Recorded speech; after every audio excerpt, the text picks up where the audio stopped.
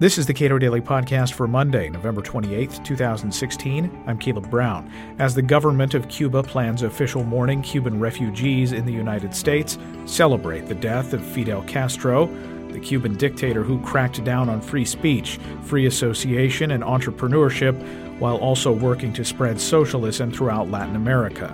Juan Carlos Hidalgo says that for the average Cuban right now, Castro's death has more symbolic value than anything.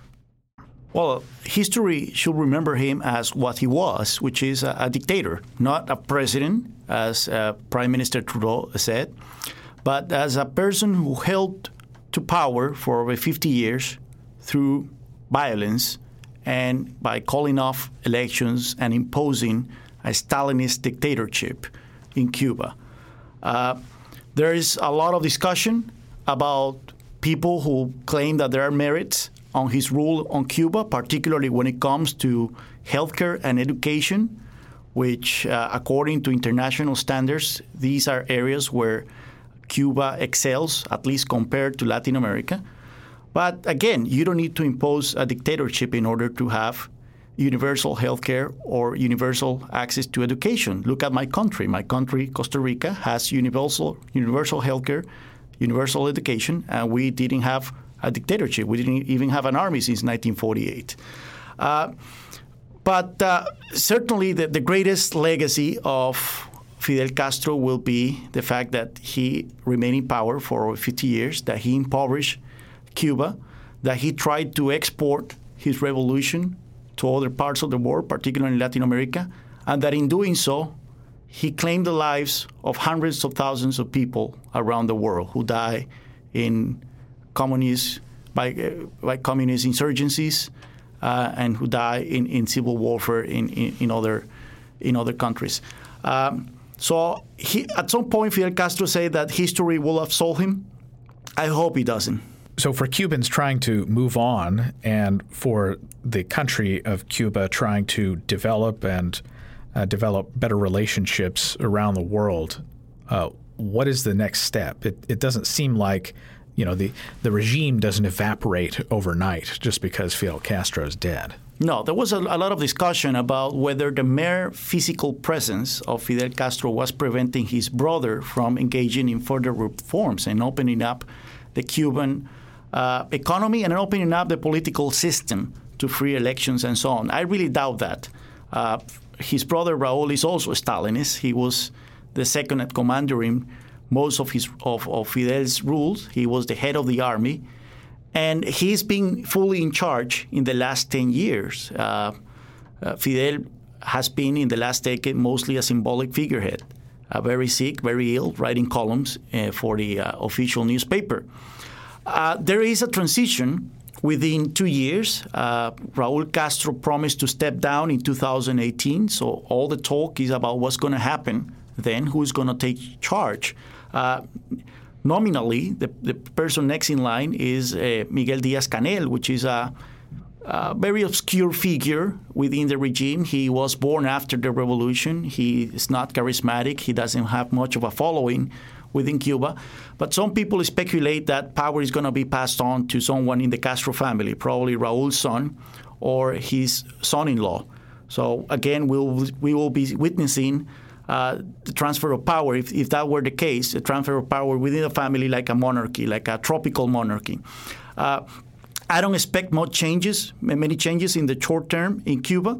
Actually, we can expect the regime to tighten the screws because they don't want people to, go into the streets and celebrate the death of Fidel or trying to take advantage of the situation in order to push for further freedoms. I remember in 2009, Raul Castro had just taken over for his ailing brother Fidel, and there had been some reforms that seemed extremely promising. That like long-term leasing of farmland, the ability of farmers to plant what they wanted to. I mean, these seem like very basic things, but at that moment in time, it seemed very promising. And then just a few years later, you see these crackdowns on entrepreneurship of almost any kind. So what are we to take from that? Yeah. I mean, Raul was already foreseeing that Venezuela was going to run out of oil, or was going to the prices of oil were going to collapse, and the regime in Venezuela, who had become a patron of the Cuban government, was going to be, and somehow wasn't going to be there forever. Let's remember that at its peak, the aid that Cuba received from Venezuela amounted to 20% of the island's GDP. So it was substantial, even larger than probably what Cuba received at some point from the Soviet Union. But I take from the reforms, quote-unquote reforms, that Raul Castro started and implemented shortly after he took over, that he was more interested in keeping the economy afloat and keeping the regime afloat than in making the Cuban people prosperous.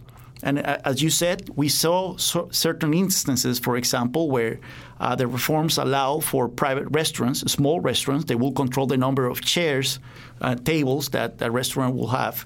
But we saw that some of these restaurants became really popular, and then they were shut down just because people were going there, and they were becoming prosperous. So I don't think that the regime is genuinely interested in having a thriving private sector.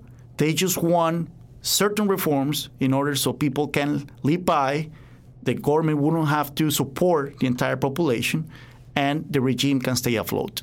Americans have begun traveling to Cuba in greater numbers and as a matter of tourism.